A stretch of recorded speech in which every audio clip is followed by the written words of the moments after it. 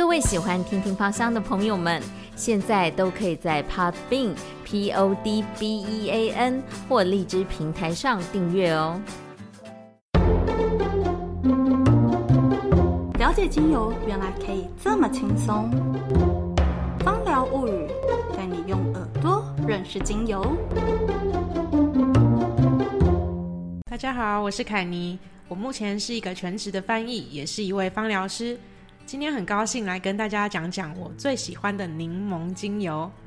柠檬呢，原本长在亚洲，那可是现在的产地大部分都是在美国还有南欧这些地方。它是在水果里面呢最具有药用价值的，所以我们又把它称为药苹果，就是中药的药。那它的味道很酸，一讲到柠檬，你有没有觉得你的口腔立刻分泌出了很多的口水呢？那这个酸味其实可以抑制住恶心想吐的感觉，所以很多孕妇也都很喜欢。那所以它就因此有异母果，有异母亲的果的这个别称。其实啊，柠檬甚至还有一个节日耶，他们在法国的蒙顿城呢，每年的2月都会办一个法国蒙顿柠檬节。在这个时候呢，这个期间整个节日会消耗100多吨的柠檬，然后还会把柠檬做成大型的一个彩雕让大家来观赏，还有柠檬的花车游行哦，是不是很可爱啊？然后在整个节日里面，城市都充满了柠檬的气味，然后吸引了大量的游客来这边观光。如果有时间有钱有闲的话呢，也很推荐大家去这边看看哦。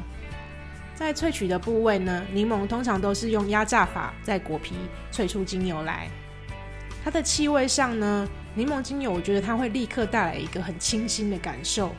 然后可是它的余韵又非常的细致，它不太像这个比较奔放的甜橙，它有点像一个冰山美人一样，会有一个细细的余韵让你耐人寻味。我们最常用柠檬呢，把它拿来当抗菌啊，还有收敛的功效。那收敛的话，其实也就可以去联想到它可以改善我们的经脉曲张。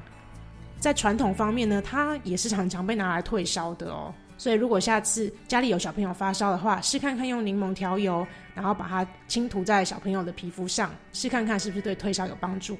那当然还有一个最常用在就是清洁用品的柠檬口味的，它有除臭，也有很杀菌的功能。这些联想都可以让我们想到柠檬精油是很容易用在生活上的。那在生理上的话呢，帮助改善，因为它有收敛的功效，所以就可以改善我们的静脉曲张还有痔疮的这种不适感。如果在感冒刚开始的时候，柠檬精油可以帮助我们加强我们的免疫力，刺激我们自体免疫，然后可以让你的感冒比较快一点好，缩短病程。所以在昏沉的时候可以帮助你恢复思考清晰，让你注意力集中，很推荐大家试看看。在心理的疗效方面呢，我觉得柠檬比较像是一个慢熟比较内敛的人，因为它的气味一开始的时候是有一些皮的苦涩，然后但是后面会带出很柠檬的清香来，所以就像是一个比较有深度有层次的人，他会慢慢把他的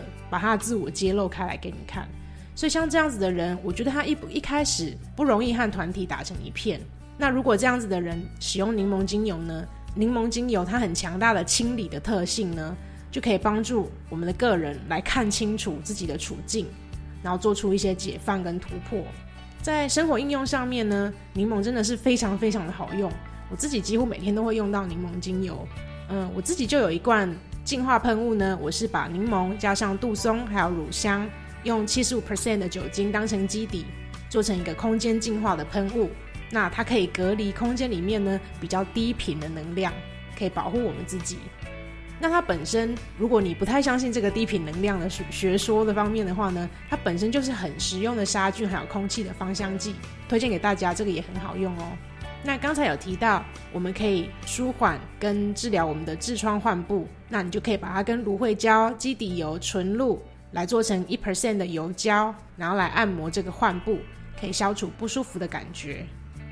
然后我自己呢，本身有把它和丝柏还有葡萄柚一起调成 3% 的按摩油，这个是非常好的淋巴按摩的油。